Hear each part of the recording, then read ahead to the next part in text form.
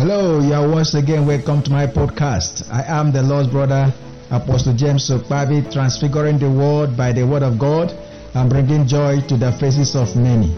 Every genuine apostle of Christ will be interested in saving the world, over the 7 billion people in the world. For God so loved the world that he gave his only begotten Son, that whosoever believeth in him should not perish, but should have everlasting life. In the previous episode, we made some very critical statements about God and spirits. That many people, think that they are worshiping God because they don't distinguish the difference between God and spirits.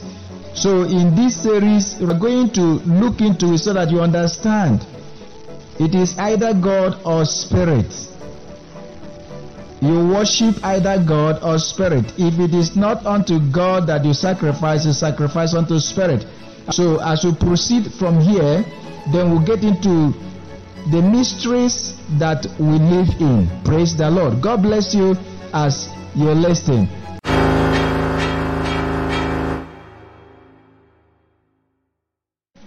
Praise the Lord.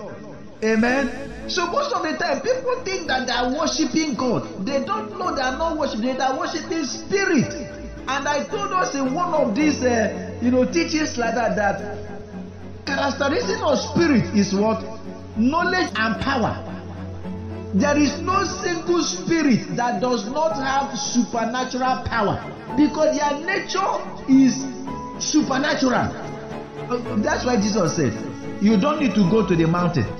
You don't need to go to the, Jerusalem, to go and meet God. You can meet God wherever that you are. That is the universality of God. Praise the Lord. Amen. Where you are right now, you can get there by hearing his word. Amen. So we'll be explaining these things because Christianity is very simple, but is the greatest mystery on planet Earth. The mystery of Christ. Praise the Lord. Amen. Hallelujah. God bless you. Amen. Hallelujah. Praise God. Amen. Glory to God. Thank you for listening. This series continues in the next episode. I am your brother, the Lord's brother, Apostle James Okpabi, transfiguring the world by the word of God and bringing joy to the faces of many. See you next time.